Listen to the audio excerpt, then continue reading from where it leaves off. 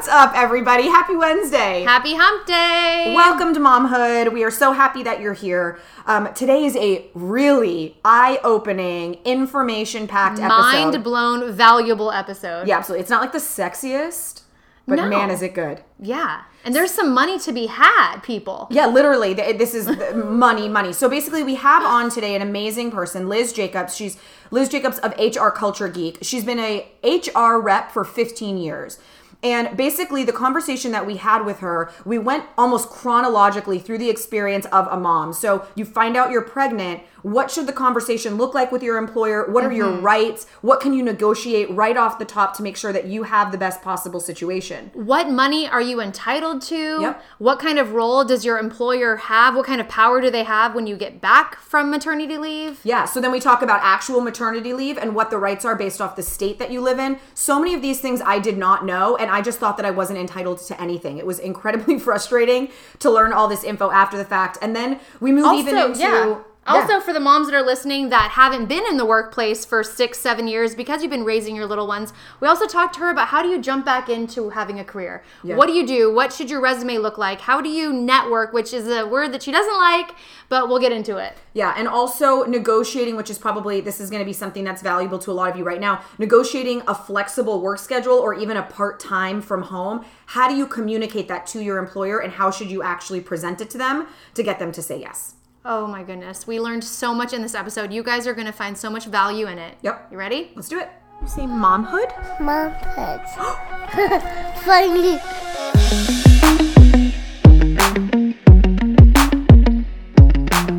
Okay, so Liz, I need you first to share with Brandy what you called me about, like whatever it was, like 4 days ago or something. Yeah, so I'm listening to Brandy's, tell-all podcast, and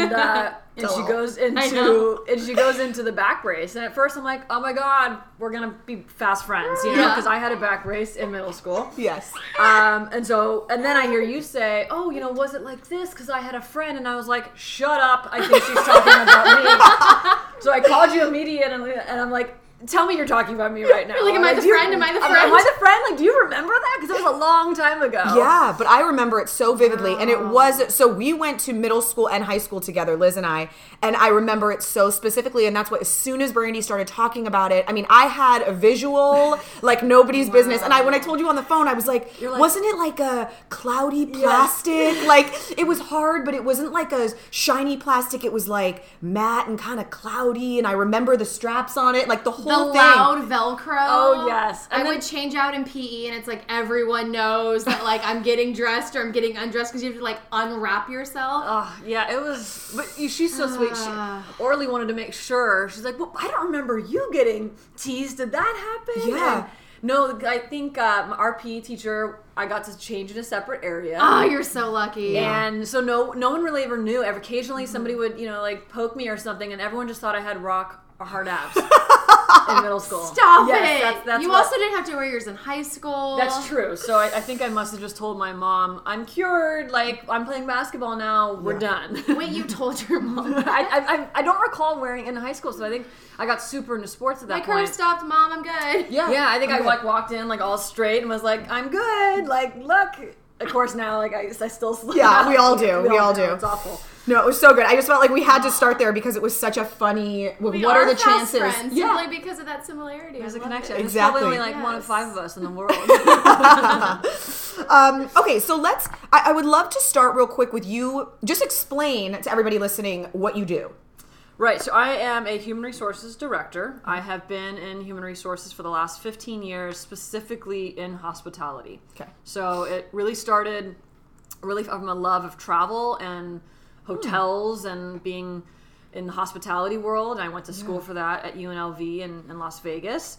And my junior year, I took a human resources class and just fell in love with human resources. And really didn't want to leave the hospitality sector. And I just can't imagine doing it in any other industry. But yeah, HR to me was just, it was a puzzle. It was a way to help people, be of service, all behind the scenes because I rarely interact with guests or customers. Yeah.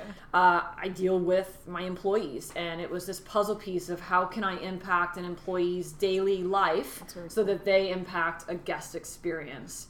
And so for the last 15 years, that's what I've lived and breathed it, and I just can't imagine doing anything else. That's so cool that you knew that then. I mean, Yeah, it takes people years to even know what they want to do. But That's then true. to work in hospitality, so what were you doing? Were you a busser? Were you working in events? Never, none of the above. So I literally, I had I've had like 5 jobs in my life. So first job, I was working in the Celine Dion store in Las Vegas. Stop it. Nope. Oh my god. That's the funniest What thing. can you buy there? Like Celine Dion mugs? You know, $32 mugs. What you couldn't buy. So you're in retail, I'm in- but through hospitality. Right, and I got that job through a mentorship program. You need hospitality hours to graduate from a hotel school. And at the time, I was in school full time. I sort of had a mandate from my parents not to work because they wanted me to focus on school.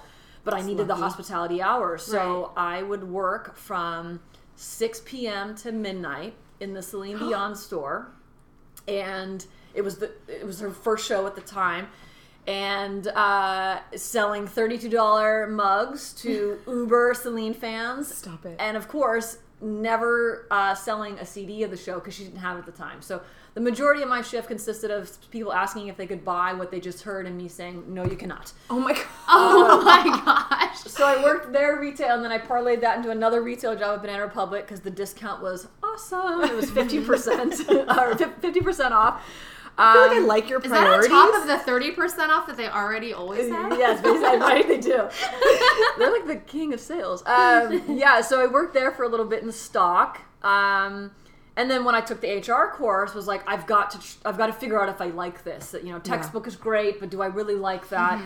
And I searched for any job in Las Vegas at the time in human resources, and the only job I could find was a part-time file clerk at the Four Seasons in Las Vegas.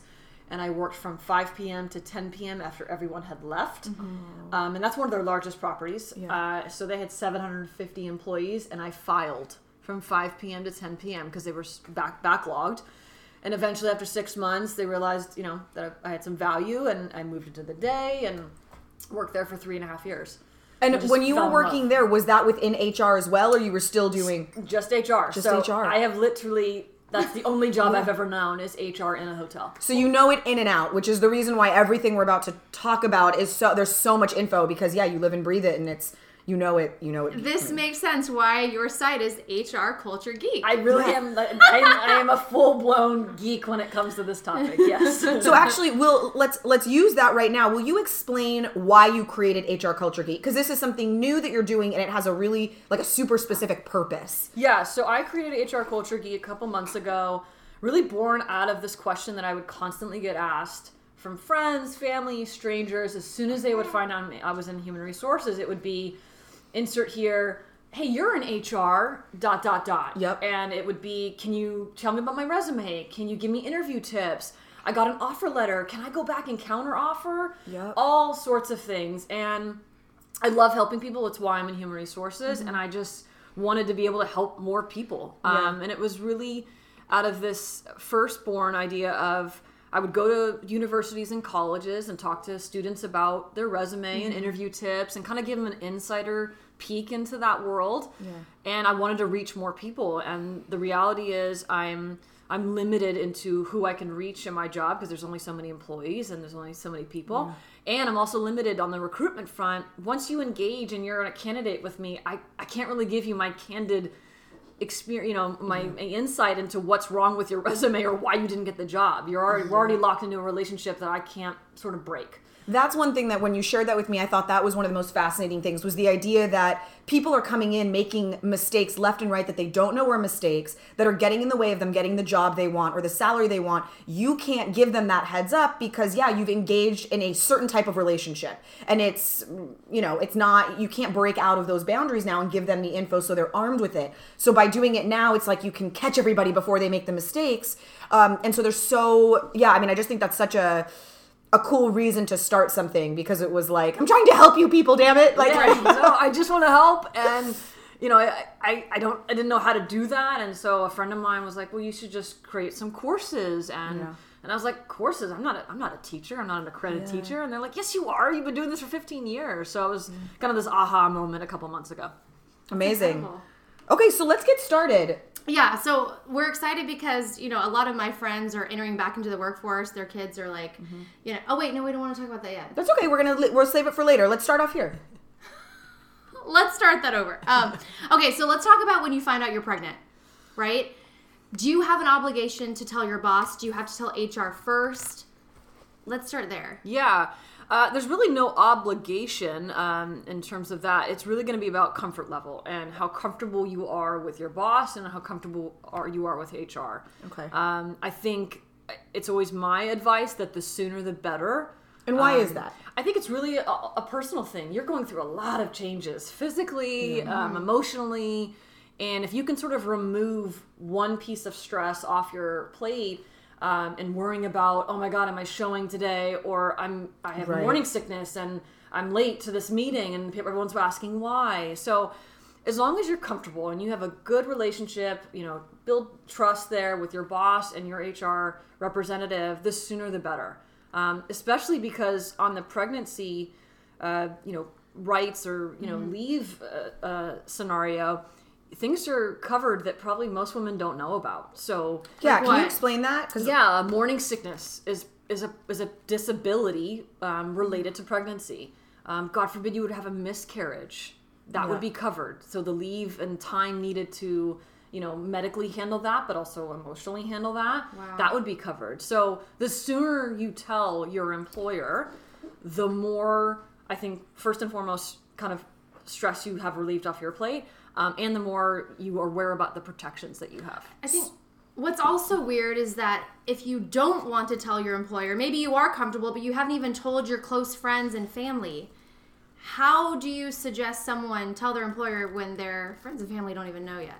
Yeah, and again, I think, a lot of women are going to wait after the first trimester, right? So, and I think that's a perfectly fine time. That's pretty soon and early on. So I think it's just about how much you want to share. And again, your personal situation. But you don't have to, is what you're saying. You do not have to. There's no rules in there. There's no rules, and when you have to do that, it would really come down to how soon you want to share so that you can get as much out of the protections and peace of mind. Okay, so speaking of those protections, are those only for places when you work at like a highly corporate environment where you are getting health insurance through your company? What if you're like a freelancer, like someone like me? I work on a TV show, I'm a freelancer. Right. Am I able to ask for those, but it's not on their dime, but I'm still able to give myself the time off if needed? Right. Kind so of thing. A few things, and we're going to kind of focus on California because that's my area of expertise. There's protections throughout the United States at the federal level that are pretty bare minimum. And then there's places like California, and there's some other states, Oregon, New Jersey, that have additional protections. But California is the end-all, be-all when it comes to pregnancy protection. We have the most here. And so to answer your question, there are layers to it. And there's essentially 4 different leaves that protect a woman for pregnancy. And to your question, freelancing or a small business, as little as 5 employees would cover you under the California Pregnancy Disability Leave Act. Whoa. So 5 employees immediately upon hire. Shut your face. Wow. Immediately upon hire. I'm so mad I didn't know any of even this. if you're pregnant, you interview for the job, you get the job. You don't have to disclose this before you get hired, but once you get hired, all of that is covered. That first layer of protection is the Pregnancy Disability Leave Act, or PDL. We'll kind of acronym it. Acronym it. Is that a It's a verb. It's a verb. We turned it into a verb. Excellent. There's so many verbs in HR, or acronyms, I should say. So 5 or more covers you. And then you have layers on top of that. And recently, California put into place the California Parental Leave Act, which is sort of the second step of pregnancy, and that's the baby bonding, and that's 20 or more employees. Okay. And that's for men and women. Correct. Yes. But isn't it true that only applies if you've used your vacation, you've used your PTO, you've used everything, and then that's kind of what's remaining? Not necessarily. Okay. Under a number of these leaves, sometimes it's required to use vacation ahead of time. Sometimes it's not. And it's also company specific oftentimes as well. And then there's paid sick leave, which is a California law as well. And so those run, and what you'll find is that these leaves run concurrently, meaning they interact with each other and work together. Okay. So super complex, topic, obviously. Yeah. And I think that's one of the first things that women should know is that it is complex. So if you're scratching your head or you're worrying about, you're not alone. Like, it is complex. But positively it's complex because there's so many layers and there's so many protections. Which means there's options. And that's why you're saying if you feel comfortable, talk to HR because you have no idea all of these amazing benefits that you can take advantage of. Yeah, and there's places you can research it. There's obviously government sites where you can get it. So arm yourself with a little bit of information. But yeah, talk to HR as soon as possible to find out exactly what it is that you're entitled to. And is HR always willing to disclose exactly those benefits? Absolutely. Okay. Absolutely. HR's role should be to protect, advocate for the employees and to protect the company's interests. It would be in the company's interest to not get sued from a pregnant woman who didn't get her protection. So absolutely, HR's role. I feel like that's where the fear lies, right? 100%. It's like what you were saying earlier, Liz. You were talking about people feel like HR is like the principal's office. So can you explain that a little bit? Because I think that it helps arm us with a better mindset going in. Yeah, we have a bad rap in HR. I have to have a healthy supply of candy in my office to combat this. But yeah, I think unfortunately HR has looked at a place of, discipline, and it's where you go to get terminated. And that's simply not, the full truth. Yes, that does happen, but that is a fraction of the job, right? So HR should and is a partnership. It's a resource. It's a support. And so that's why, in terms of pregnancy, you should be going to your HR person as soon as possible to be able to get all of that information. And I know, in all the jobs I've had, I'm first and foremost super excited because I'm a mother myself, and what an amazing time. And I know for me, I just want to put mothers at ease to say this is the last thing you should be worrying about, and in terms of the forms you have to fill out and all, this is the last thing you should worry about. Your job is protected. Here it is, laid out. You just go worry about enjoying this pregnancy, being a mom, all that stuff. So I think hopefully you feel comfortable doing that in workplaces and you have that HR trust, but that's absolutely what HR should be doing. Let's go back to you saying that if you're late because of morning sickness, that's actually part of a disability. That's protected. That's protected time, and protected meaning they can't fire you for that reason, or protected in a different way? Both. They can't fire you, can't discipline you. Now you still have to do the thing, right? You still have to be an employee, and but as soon as you designate that that's the reason why, that becomes protected, and that becomes part of your leave, actually. And the leave, many women just think 3 months. That's what everyone has in their mind. For one, it's longer than that, or it can be. And two, it can be intermittent. So it could be 2 hours in the morning when you have morning sickness. And is that just in California? For some of the leaves. On the state, federal level, US of A, you have a Family Medical Leave Act, FMLA, and that also can be intermittent. So FMLA leave does not have to be the full 12 weeks at a time. It could be 2 weeks here. It could be a day here. There are many disabilities or conditions that wouldn't require you to be out for full 3 months. I have a doctor's appointment every Friday. That's what I need for whatever medical condition. That's part of a leave. I remember learning this in My Mommy and Me with Millie, from a girlfriend of mine, that she spaced it out. I mean, that was the first time I had ever heard that. I thought you had to take 3 months. She's like, no, because I felt better after a certain amount of weeks. I had a project I'd been busting my butt at while I was pregnant, so I went back to work. Absolutely. Then I worked from home. Then I spaced it out. I mean, it was brilliant, and it was because she actually knew her rights. Absolutely. Yeah, that's what I find. That's what it's so interesting to me is, like, I've always worked in an environment that I felt like was very untraditional. So whether I was a bartender and, we had no HR and we had no real, I got no health insurance there. I was making tips, and I work in entertainment, and I bill as a company. So I'm not even an employee of the show. So I've never had an understanding of what my rights are, even like you're saying on the federal or state level, that's not specific to my employer. So even though I don't have an HR, I still have these rights. To me, I feel like such a fool. Like I literally knew that any of this existed. I just thought that I was on my own. And also I thought that even worse, I thought that by sharing anything, something like morning sickness or just that in that beginning when you feel like you got hit by a truck, you're so exhausted, whatever that is, that I would be subconsciously punished for that because, it would be so much easier if we had a male employee here because we wouldn't have to deal with that. I withheld it. But I mean, just to echo what you're saying, I did the same thing, and I think it's natural. Like, it's natural to be like, I can still do this. I don't want to be viewed that this is a hindrance, this is a disability, especially when you're a first-time mom and you don't understand, like, you're such a badass, no one cares about that. Yeah. I hid those things, too, because you don't want to be viewed any differently. And you don't even want to say some of those things that you're late because of, morning sickness. It's no one's business, but you also don't want them to think about that. I want you to think about my work, what I produce, what I do, right? The output I'm giving, right? I've been having this in my mind for a couple of days now. I think we've been trained that way. We've been trained to be like, I'm a work robot. I'm just gonna machine, right? But that's not the workplace, and it really never has been. Actually, it's just sort of what we've been taught.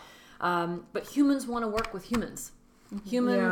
People want to work with people, and you don't know a person until you share something about yourself or they share something with you, and you want to work with coworkers that you like. People get promoted that do the job but also are part of the culture, that are likable and you want to work with. And you can't do that unless you share parts about yourself. Now, filter that out however it feels comfortable for you. Don't, air out all your dirty laundry, but you want to be sharing your authentic self. And if your authentic self is pregnant, then, that's what you want to bring to the table. I love that. That's I just so think interesting. that unless the person's a parent, you would think that they don't really know how to relate, right? And and I think it certainly makes it easier. But you won't know that until you share it yourself. And sometimes, when you share that I'm a parent or I'm about to be a parent, oh, that's so exciting. I remember, I didn't even know you had kids, boss, that kind of thing. So Right.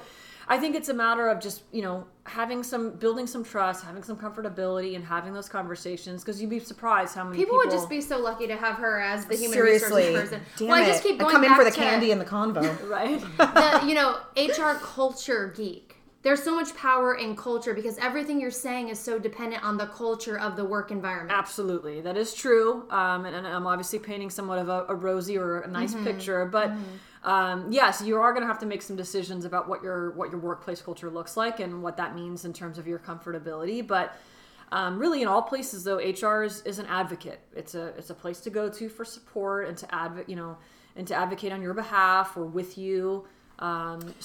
No, I actually have a question from an employer standpoint. I'm sure we have people listening who are entrepreneurs who maybe run a business, run a boutique or a bake shop, or have an online business or have 10 employees, whatever it is. I understand, obviously, the benefits to their employees need to be the same. So they are in a position where they need to cover these things for their employees when their employees are pregnant, even if they might need to potentially hire someone to pick up the slack. It's a bad, I don't want to use the word, but like the burden is on them to support the person who's pregnant who can't fulfill the job fully or whatever. Because I do think that's interesting, is like, there's a lot of entrepreneurs that aren't these big, huge businesses, but are like, just like you're saying, 5 employees. Right. And run a blog with 5 employees who help them run that business or whatever. Yeah. And I think, again, that's why going to your boss, your HR, sooner the better, because they have to plan for that too. So it would take some stress off of you to know, because a lot of women have this, I can't possibly be away from work. The place is going to implode without me. Of course. We all think that. And so it would benefit both sides to feel like, okay, I'm telling them up front, look, they're making a plan. I don't have to worry about maybe checking my email as much while I'm out or whatever it might be. And then the employer feels better about, hey, I got a plan going. Great, you do you. Super excited about the baby. But I have a business to run here. Yep. So yeah, that's just why the two-way communication as soon as possible, I think, is really the best approach. Can you ask for it to be kept I was just going to say in confidence. in confidence with just HR? Absolutely. Yeah, I think the only time it's going to have to eventually be shown to your immediate boss is when, your work is affected, you're having to take off time or coming in late or whatever. But no, in the interim, it can absolutely be kept within HR. Cool. So Okay. you can And- tell and- HR first, and and you then maybe a supervisor, and then your manager. And you Baby should make steps. that known. You should make that known to HR. I know when people speak to me, I make it very clear about what I can keep to myself and what I can't. But Yeah. you should advocate for yourself and say, hey, I'm telling you, but I would really appreciate to keep this between us for now. And I often ask employees, would you like to tell, so-and-so your boss, or do you want me to do that? And then have that dialogue. But you should be advocating for yourself to do that as well. Amazing. Okay, so let's move on to you are pregnant. You have the flexibility that you're being given, a little bit of understanding, all of the different protections that you have. You have the baby. Yes. Now you're on maternity leave. And I want to it's super complex, but I do want to make it kind of as simple as I can. When you're talking about the leave and what's covered, you're really talking about two branches: the disability portion of pregnancy and then the baby bonding. And that's really specific to California or states that have it. Yeah. It's not just about, I'm physically not able to work, right? That's part of it. Yeah. And then it becomes, okay, I am physically able to work, but I have a little guy or a little girl at home that I want to bond with. And California provides you with the time to do that. And to your point, Brandy, that can be broken up. And most women don't know that, but that can be broken up. You can take, the first 6 weeks of the 12 that you have when the baby is first born for those first month or two, and then take the other 6 weeks before the child turns 1. So you have 12 weeks of job protected leave to bond with your child in the first year of their life. That's incredible. That's what my friend Christy did. That's who listens amazing. to the pod. And this for is- both parents, right? Yeah. There is a caveat that if both parents happen to work at the same employer, there's a little bit of a difference there. Yeah. It's not as much. There's a shared kind of time, but that's rare.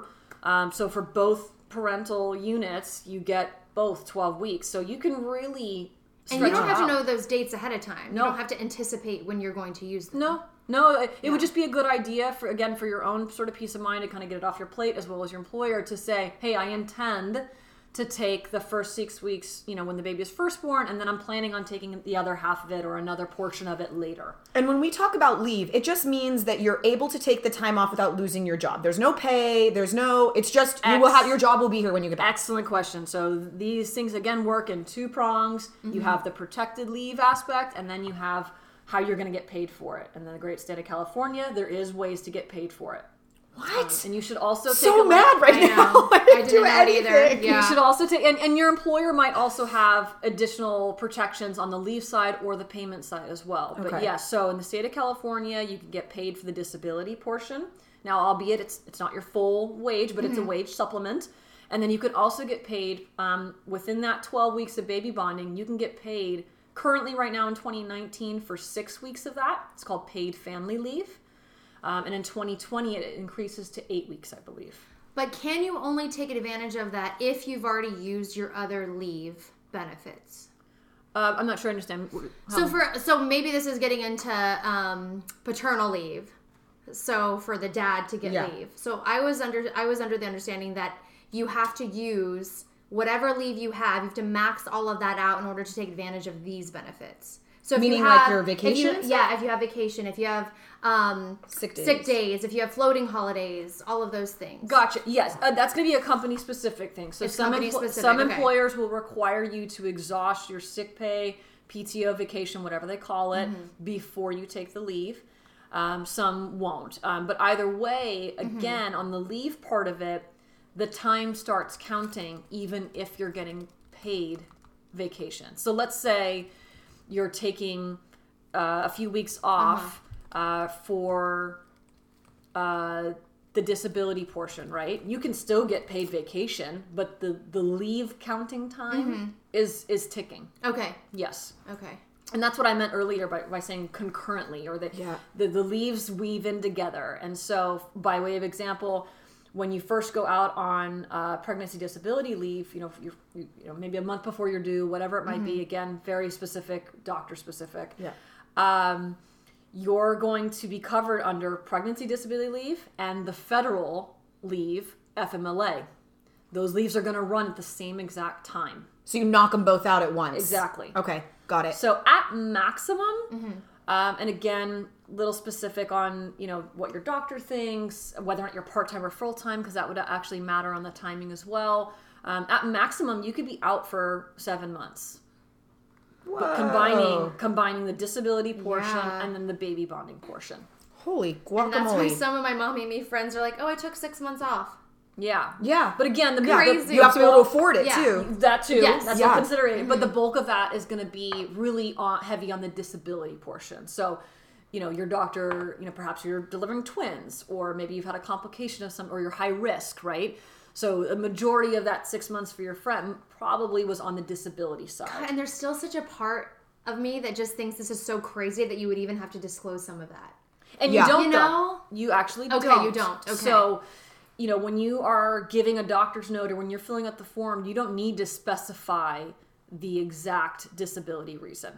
You need to specify the accommodation that you need. Got it. Oh. That's major. Now, If obviously, you don't when you're wanna pregnant, share- it's a little more obvious. Yes. Yeah, but I mean, this such and such happened to my pregnancy, or this is what's going on with my body, and I have to be put on bed rest. You can just say, these are the accommodations I need. I can continue working, but I have to be working from home. That is correct. You do not have to share a specific disability reason. Wow, that's fascinating. Yeah. California forms don't even have a place for the condition. There's not even a place. Good old California. Of course we know. Of course you know. Okay, so we have been on maternity leave and we're ready to come back to work. I have another question, Yeah. Orly. Yeah, get in there. I know we're trying to get there. So there's someone that's doing your job while you're on maternity leave. Good one. Who is this person? How do I cut them? How do you not? I mean, a lot of times you're still massaging that team and that relationship, right? Because they've taken over and they're doing your job, but they also need support from you.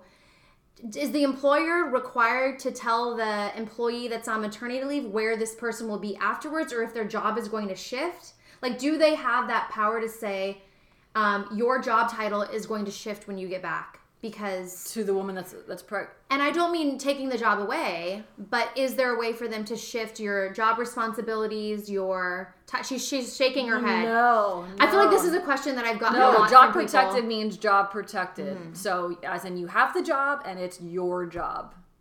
So as long as you're within the job protected time frame, that's the job you go back to. Your title, your responsibility, all of it. And if they choose to make that temporary person part of the team, that's fine. That's But fine. your job is your job. But at no discount to your salary or your title or anything. But Everything is unfortunately, you hear this happens. Yeah, it can happen, I'm certainly naive to the fact that there are some people that unfortunately bend this or whatever. But no, that is not what the leave is set up for Legally. Legally, Yeah, because people don't know, so it's important for you to know these things so you can advocate for yourself. Yeah. Yeah. And there's a way to do that without, coming in hot to your HR office or your boss's office with, legalities and stuff like that. The reality is it's complex. It's complex, obviously, for mothers to not know it. It's complex for even HR professionals to not know it. I mean, the laws change pretty constantly. Yeah. So, Which you said, you're like, I'm not a lawyer. I'm not a lawyer. I know what I know, but even I had to reference something just now as I'm speaking to you ladies because the law just changed, and so it's hard to stay on top of it. And so it's not always because someone's trying to scoot one by you. It And could just some of the intricacies are company dependent, you're saying. that or as well. There's specific. also company specific ones. So just have an open dialogue where you just ask the questions, but not in a way that all of a sudden you're coming across as guns blazing, type of thing. Yeah, totally. Okay. All right. So, Brandy. Yeah. May I move on to coming back to work? This is just so interesting. It's fascinating. No. Because I've worked on both sides. I've been an employee, Yeah. At a salaried job, very corporate environment, worked at a studio, then I've been freelance like Orly or a loan out. Now I have my own company. So there's a lot of things that you just don't know. Yeah. No, it's the more, it's fascinating. The more questions, the better. Okay, so we're coming back to work now. What are our rights in renegotiating the way we do our job? Is there a way to say, I'd like to work from home one day a week? Do you have a responsibility similar to your employee having responsibility to you to give you back your job, to come back doing your job exactly as you left it? Yeah, so there's really no legality surrounding this. It really comes down to what the company has the ability to do and what your job is, right? Okay. So there's going to be jobs out there where certainly a portion of it can be done remotely. And then there's going to be jobs where that's not possible. The main function of your job requires you to be there in person. And so my recommendation would be to have these conversations. Again, the sooner the better. And again, for your own sort of peace of mind, you may want to start these conversations before you take the leave. Just to have an understanding of what it is you're coming back to, what the options even are. First and foremost, you'll want to discuss those, within your own family unit of, what do we need and what options are there. And you want to have a couple options because there isn't going to be a one size fits all, either for your situation or for the company that you're working with. So you want to have a couple of different options that are going to work, right? So in terms of, oh my gosh, once I do go back to work, now the child's in daycare, or if it's a nanny, there's going to be, I have to leave at a certain time now, or things like that. So you're going to want to have those conversations and sort of figure out options sooner rather than later, and sort of broach those topics before you exit for the leave, and just sort of start the conversation of what's a possibility. Is it possible for me to shift my schedule an hour earlier to accommodate the pickup and the drop off? But so many things you don't know until you come back. True. But you want to, I would advocate for at least broaching the subject, even just sprinkle it out there, for you to think about, for your boss and employer to think about. Because again, that's going to be something they have to adjust for. And it might take a few months for that to be adjusted. So if you just come back, first day, I'm back, and by the way, I'm leaving an hour early, that's going to be a little problematic. And it's going to put stress on you, too, to be like, oh my God, that's not how I used to do this job. So that's a big shift, right? So I think the more that you talk about it and the sooner, the better for all parties. Wow. I just had a thought. What I know, and we've talked about this so much, Brandy, you and I, that you have no idea how you are going to experience motherhood and what you're going to want when that baby comes. You could change completely. You could be exactly the same. Who knows? What if you took your leave and you decide you don't want to go back to work? You don't have to. There is no requirement. You're not penalized for the leave that you took under the guise that you were coming back. Like there's no retroactive anything. No, and I think the only caveat to that, and I don't deal with this as much, so I can't speak to it with a lot of specifics, but unless you were under some sort of contract or something, but even then, I don't even know that would fly in California. So no, you are not required to come back, and you could decide, with every intention, this is what I intend to do, and then have that baby in your arms and go, nope, never leaving this sucker. And you be well within your rights, Wow. And again, on the flip side, as a small business owner, that's a reality, but it is what it is. And again, I think just for all parties, the more you can communicate, and if you're even thinking about that, again, if you have that trust build and that rapport, then say, hey, I've had some concerns. I may not come back, but I haven't decided yet. And I think in the best world, you have a relationship with your boss or with your HR representative to say, this is what I'm thinking. And they can go, okay, thanks for letting me know. Here are some options. We'd love to have you back, but we get, and it's just a dialogue. Like, let's all just be humans and talk it through. What if you tell them that I'm having thoughts? They say, okay, well, we have to make some moves then. But then you say, no, I'm not leaving. And they're like, well, we already... No, so they would need to at least hold that job for the job protected leave, time frame. Okay. So, could they make some thoughts about, maybe we, might need to make some moves, but they couldn't make any actual moves until that leave time was up. Got it. Clock ended, and then that would be what happened. Yeah. Got it. Okay. Wow. So interesting. I know. So you also have to anticipate having those conversations about if childcare is covered before you leave to have your baby. Yeah, you need to start thinking about that stuff. There's going to be jobs where, a half hour earlier, no problem. Then I mean childcare through the company.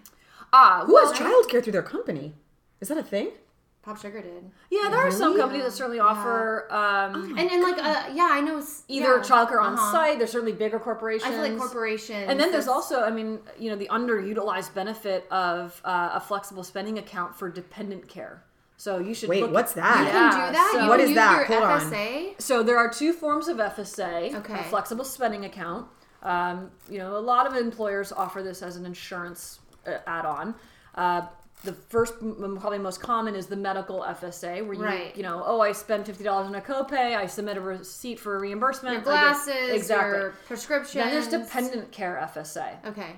Not as common, but becoming more and more of a benefit that employers are offering, because it doesn't cost the employer anything typically to offer it.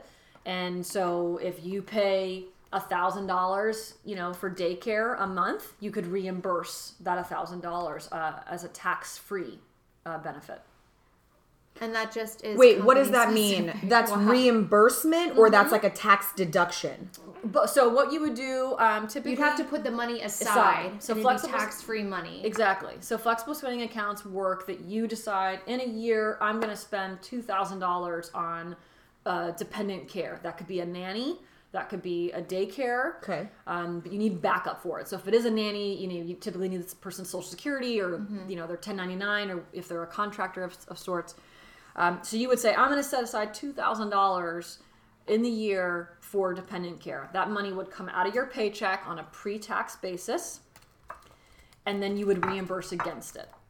So dependent care's work that, let's say, middle of the year, I've shelled out $600 of that dependent care out of my paycheck, I could reimburse up to $600 for my dependent care.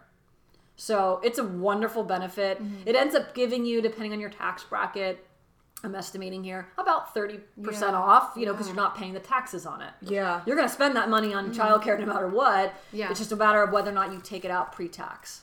Okay, so I'm sorry, just to make sure I'm clear. The benefit is only the tax benefit. You're not literally getting reimbursed for your child care from your company. Yeah, no. No, you're getting reimbursed from your own little personal savings Thing that account. you Taken did. out of your check every 2 weeks or Right. whatever. You're Okay. just getting it, you're getting a little off the top there because you're not paying taxes Right, on it. right. Although some companies do offer some type of childcare, either Supplement or yes, exactly. a Yeah. stipend or something. And your employee handbook should be your best friend. Look at that thing. People get that on day one. They're like, okay, throw it away. Oh my gosh, I love But that. your employee handbook has a wealth of information about this stuff. So it will all be there. So when I said earlier about kind of arming yourself with some knowledge before you go to HR, before you go to a boss, that would be one of the pieces of information you should go to. That is so Look interesting. through that handbook, figure out, kind of what applies to you in terms of these things, and then say, hey, I was reading in the handbook of this. Can you tell me more about it? Right? Got it. I mean, you would be, oh my God, that's like an HR person's dream. Somebody coming to them with a little bit of information. But She's wanting, geeking out, guys. I'm totally She's Oh geeking my geeking God. out. Yeah. She just did a jig. She just literally danced. It's so funny because as I'm thinking about this, I'm looking at the bedroom door where my husband is, who's a police officer. And so for me, I feel like some of these things that I've never had, he probably has the ability to do this. Like I don't know that I could do this where I work, but like he could do this. Yes, and that could go absolutely. towards Absolutely. God. Yeah, and most dependent cares, or even flexible spending accounts for that matter, are not dependent on you being on the employer's insurance. So Yeah. let's say in this scenario, you have the insurance and, Mike just has the FSA part of it. You could use his FSA, but keep your insurance. Right, because it's just Wow. a receipt It's thing. just, it's not dependent. It's an IRS thing. It's not a medical benefit insurance Yeah. thing. It's an IRS thing. So, And can you use this for as you see fit? So like is school can like tuition be considered because that's like they're being where they are during the day? Like can I choose how I use this FSA or no, it only applies to like before they're in school, child care? no, it's dependent care. So depending on, each flexible spending account vendor is different, Yeah. and some companies will choose to unlock certain features, but for the most part, it is dependent care. So if you're paying for your child to be in school, Yeah. that would be part of it. Wow, this is so interesting. Yeah, just- My mind's like exploding right now. I'm a geek now too. Yay! This is so good. Okay. I'm like, I can't stop talking, so I'm going to shut up and let you talk. Brittany. Okay, well, I don't know if I'm jumping ahead, but I want to talk about the moms that are listening that haven't been in the workforce. I want to say 6 years because a lot of my girlfriends, they decided to take a good amount of time off until their kids are in school full time. Mm-hmm. Now they're deciding they want to go back into the workforce. Let's just talk about where do you even begin? Let's think about that. The last time that they had a job was 6 years ago. So that job might not be there anymore. They might not have, they have no experience for the past 6 years. How do you even start with creating a resume? Yeah, so I think I think you take a couple steps back, and I think you start figuring out what it is that you want to do, right? So to your point, that job you did may not even exist anymore. Yeah. Right. You know, technology might have taken it out, or whatever, emerging market trends. So I think first and foremost, you really hone in on what it is that you want to do.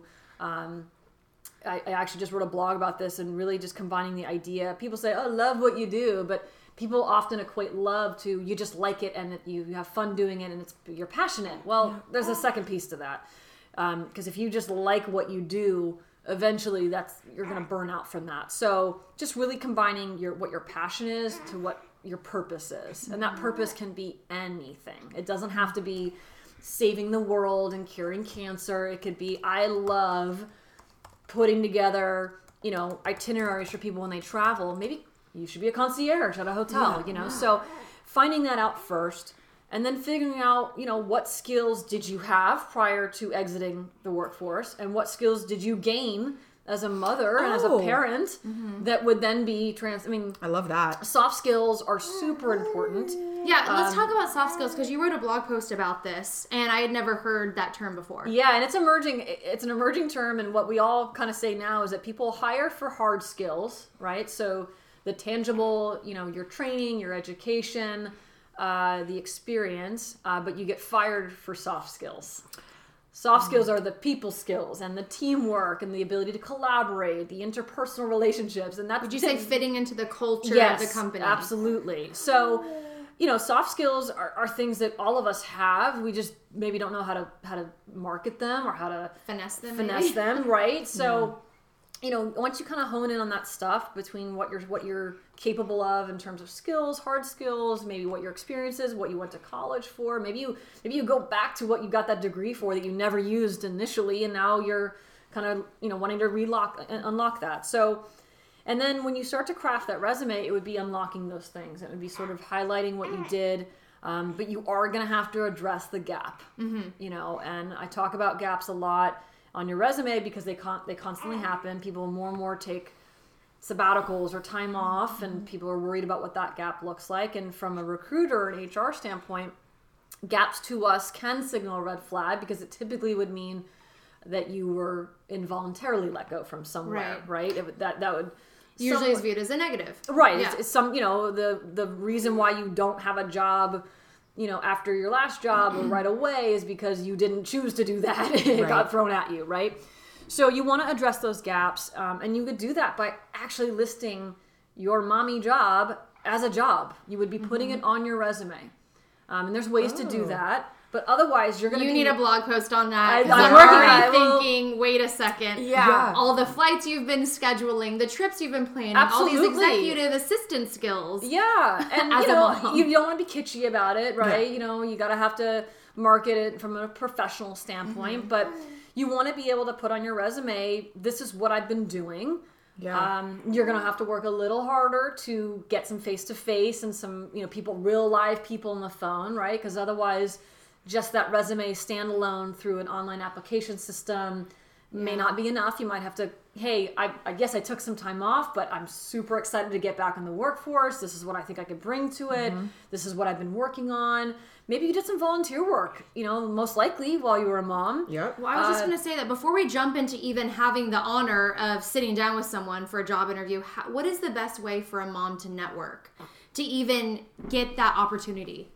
Yeah, so networking. I cringe when I hear that term, because often all you picture is some giant room with cocktail tables, awful food, and some sort of speed dating situation where you're like, hi, I'm Elizabeth, I'm in HR. That's nice, great, and then you move on. See, I don't think that at all, and that's what made me think of it is when you said volunteer. Yes. Because there's so many things that we're doing as moms when we're not in the workforce that are ways to network. Yes. And to meet people. And those so that's the non-traditional, and that is the way you should be networking. Okay. You should be talking people up at soccer games. You could, all that stuff, and the connections that you have. And, oh, I didn't know you were in marketing. That's so funny. I'm trying to break in, and you build those relationships. And really, it's not networking.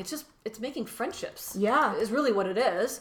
And focusing on, giving something to that person as opposed to asking for something first, right? So building relationships is not about, going to someone first and foremost and being like, hey, can I get an interview? You got to build those relationships, finesse it a little bit. Soft skills. Yes, exactly. So Yeah. really just, finding those things, but you are going to have to dress it on a resume, because chances are if you submit a resume and it's got a 6-year gap on it, it's going to be put in the no thank you pile. Liz, how important is it for a mom to have a social media presence? And not just social media traditionally, like Facebook, Instagram, Twitter, but a LinkedIn page? Your LinkedIn page should be up to date. It should be hyperlinked on your resume, so that if somebody's looking on that resume on their computer, they can click on your LinkedIn and go immediately over there to find out.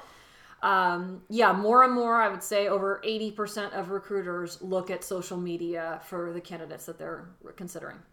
If you are looking for a job in X field and your social media is just a source where you share photos of your family, is it going to be seen as a negative in any way? Is it something you shouldn't even include?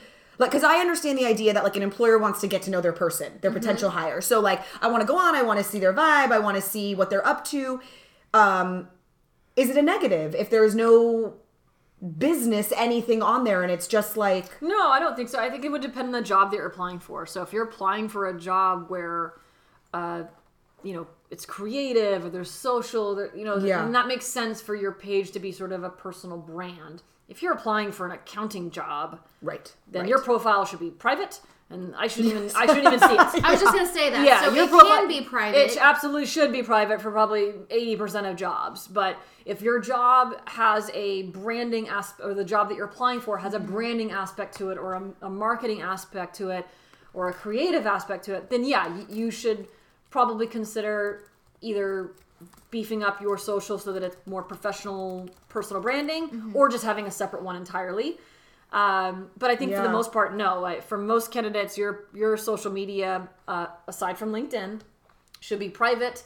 And if I go to search you, I should get a big hand in my face that, nope, it's private. And I'm like, darn it, I can't get I can't get anything, So I think there's no need to have a social media presence for a majority of the jobs. Got it. But if it's tied to the job, then yes, you're going to want to make sure that it speaks to a nice blend of a professional and a personal brand. Yeah, so you talk about this on your blog about unlearning, and you kind of touched on it just now. When you're re-entering the workforce and your job might not exist, or you're looking to get into something new, can you talk about the notion that you should be comfortable with unlearning things you already know? And you guys, she wrote a post on this, you got to read it, but can you kind of explain that idea of unlearning something? I think unlearning is the idea that, okay, I went to school, or I had a job, I learned X, Y, and Z, but now the world's changed. I've changed. People around me have changed. And now there's a new way of thinking of it. So it's not adding on information, but it's literally sort of erasing information, erasing the way you used to do something, and relearning a new one. Would you say that's one of the biggest obstacles that people re-entering the workforce have? Oh, no doubt. I mean, so many people are like, well, I always used to do it this way, or I'm not used to email communication. Well, get used to it. Yes. So, I think... Stop it. I think everyone sort of struggles with this kind of, well, technology's too much. Let's get back to the humans. Yes, but there's a way to weave it all together. And so unlearning would be a part of that. It would be, okay, I'm more of a people person. I want to be in direct contact and have the majority of my conversations in person, but email, text is a huge part of communication now.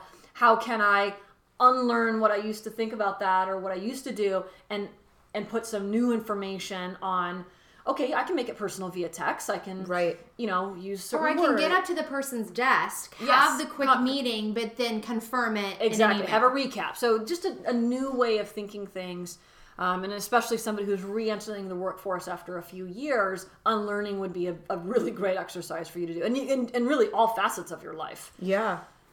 When someone is in a position where they're starting to look for to get back into the workforce and looking for new jobs, are there any resources, websites, places that are a great hub for finding jobs in any particular category, where you can put in the interests or the qualifications or part-time, full-time, whatever, different websites that you know of where you guys list jobs, or that other companies list jobs? Yeah, more and more jobs are getting posted on LinkedIn. Indeed is a huge one. I use that when I hire like videographers and Yeah, stuff like that. and Indeed is a place where you can actually be what we refer to as a passive candidate. So you're not really looking, but you want to keep your options open because you never know, right?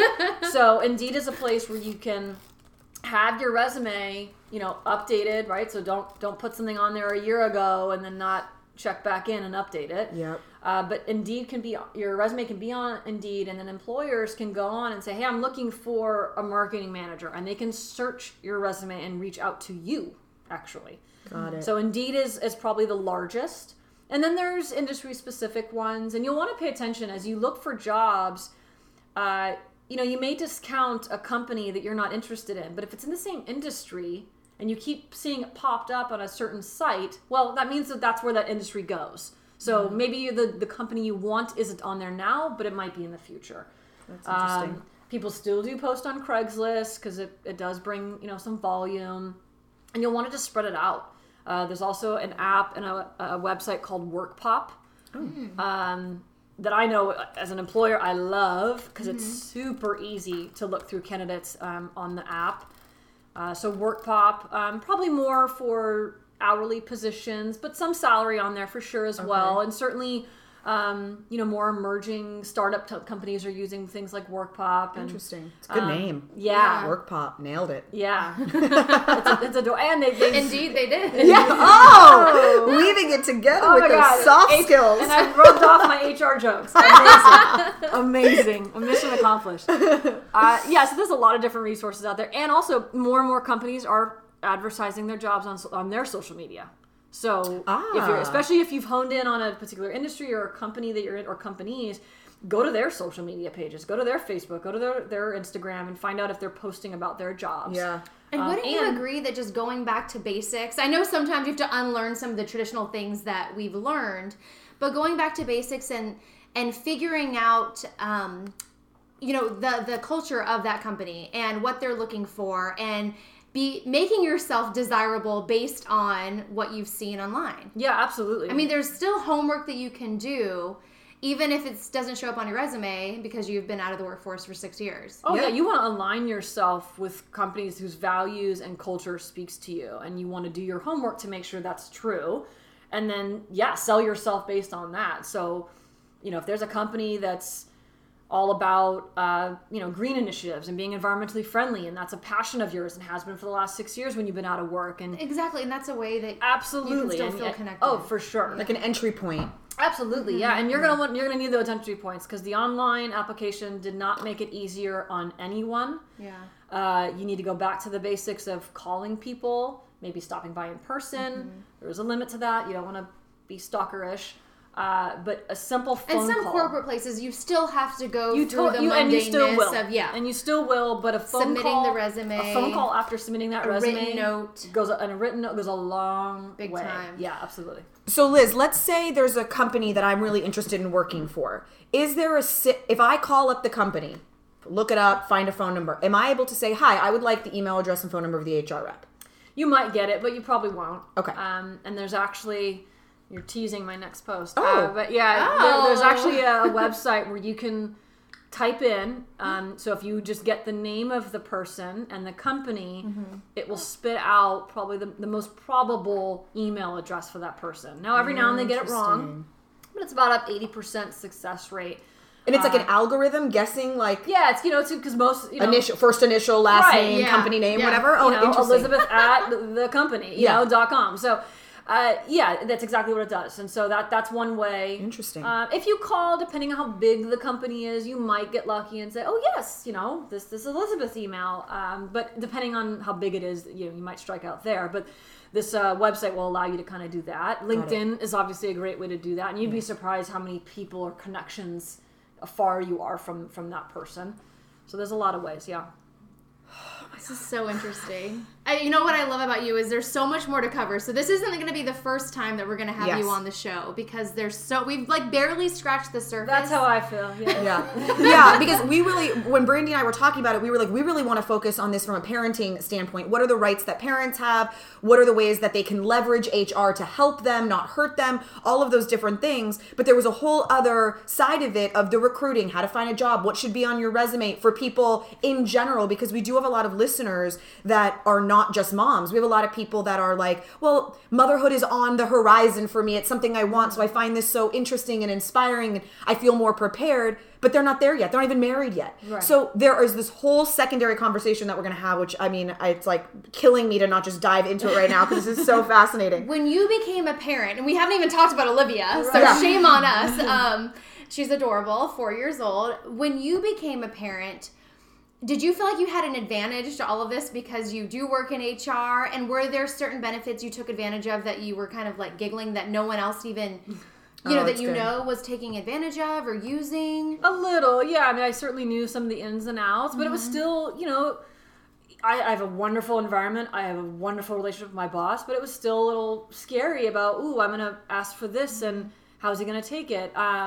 Everything went perfectly, of course, but yeah, even still then, knowing what I know, knowing what I was entitled to, knowing what my rights are, you still always have this kind of apprehension threshold of, I'm not really sure what that person's going to do, even though I'm pretty sure. But yeah, I definitely was armed with a couple of things, knowing what I was entitled to and going back to work as well. And so that helped for sure. But it also made me just want to talk to all of the friends that were having kids at the same time to be like, are you sure you know what you got here, and have you thought about this? And oh my god, no, I haven't. So again, that's just kind of why I just, you can't get me to stop talking about this stuff, because I want to be able to share all this information. I'm a information sharer, and I want people to be armed with knowledge. That's the beautiful thing though about this, and about, I feel like, HR Culture Geek, and we talked about it at the top, but that it's really born out of a passion and desire for you to share this information so that people are armed with what they need to be empowered in the workforce. So I think that, like, because it's coming from such a authentic place, you can feel it. Like, I hope you guys all really do go, you have to go support her. Will you real quick share where they can find you, social and the blog and the courses, just so we make sure that we get that, because there's so much more here, and that's where you can find it. Yeah. So on social, I'm on Instagram at HR Culture Geek, also on Facebook and Twitter. Same name. And then the website is hrculturegeek.com. And right now there's a quick course on... Free. Yeah, free right now, yeah. The insider tips on resumes. Kind of the secrets that you can't get from a recruiter when you don't get that job and you inevitably reach out to that recruiter and say, why didn't I get it? And they don't tell you anything. These are those answers. So the moms that are listening, when you are at that point when you're creating your resume, take a listen to that, because she goes through things that you might not even be aware of that you should be doing to your resume. Yeah, some of them are so simple that we overlook them. I've been posting a lot on my Instagram, and half the time before I hit that post button, I'm like, God, this is so basic, and yet I still see it. Will you share the one right now just about what it should be titled? Your resume. Yeah. This is so simple, but like just as a teaser of how obvious yet people don't do it. So just one right off the bat. Yeah, so I constantly get, John Smith, updated resume 2014, and I'm getting it today. And it's like, bro, certainly you've She's updated talking about it the file name of the doc that you're attaching. And it's simple, and, is it going to disqualify you? Probably not, but it's just, when you're in a sea of candidates. Yeah. And we, fun fact, recruiters take like less than 6 seconds to look at a resume on the initial scan. Well, don't they say you take 7 seconds to even make a first impression on a first date? It's the same thing, So it's right? the same thing, guys. Yeah. You're trying to date. Very similar concept. So yeah, your resume document should be saved as a name that's easily searchable, that makes sense, that's relevant. Yeah. Like, don't save it on your computer for your reference as resume, because when you send it, you have it as resume. It should be first, last name, resume, current date. Current date, year. And then, if you are applying for different jobs. Yeah, or even the job title, Brandy Malloy. Exactly. TV host. Right, yes. Exactly. Oh, I'm so excited for people, because I went through her blog and learned so much that, I didn't even think about. Yeah. So yeah, it's been a fun journey, and I just want to share information. And so the next step kind of on that course is actually unlocking, and I'm sure we could set this up, like, a little promo code or something, but Yeah. just unlocking after you take the course, getting a resume review by me. So Well, I was just going to say that, that's like, amazing. individual coaching is on the horizon. That's the next so- step on that Yeah. course. Right now, it's out for everyone to have, but eventually it will be tied with a little on one-on-one guidance on the resume. So you'll take the course, get the tips, go take your first stab at the resume, and then you get to send it to me, and I'll give you all the notes and really personalize it. So I was just on the phone with a client the other day, and I said, tell me a little bit more about what you're looking for, because I need to know, what kind of jobs, and so we had some really great conversations about what she's interested in, and was able to really tailor her resume and give the feedback. So What an that's what's amazing coming next. resource. Gosh, Elizabeth, I have so many more words, yet I have no words all at the same time. I'm just excited because, like I said, I have friends that are in this process right now, and it can be so discouraging when you feel like you've just been like wiping butts and dropping kids off at daycare and carpool and not feeling valued up here in your head, and for you to have these skills that are free at your fingertips to finesse like the potential person that you can be in the workforce is awesome. So I hope that you guys get a lot of value from this episode, and there's more to come from Liz. Yes, and if you guys like this episode, please do us a huge favor that will help us so much. Number 1, subscribe to the podcast if you are not already subscribed. Review the podcast. Write a little review about this particular episode or any episode that you love, and give us that 5-star rating, because that's exactly how the podcast starts showing up in search results. You can find us on Instagram at Momhood Show. Guys, thank you so much for listening. Elizabeth, thank you so much for doing this. This was Thank you, fantastic. Liz. So much for having me. All right, guys, we'll see you next week. Bye.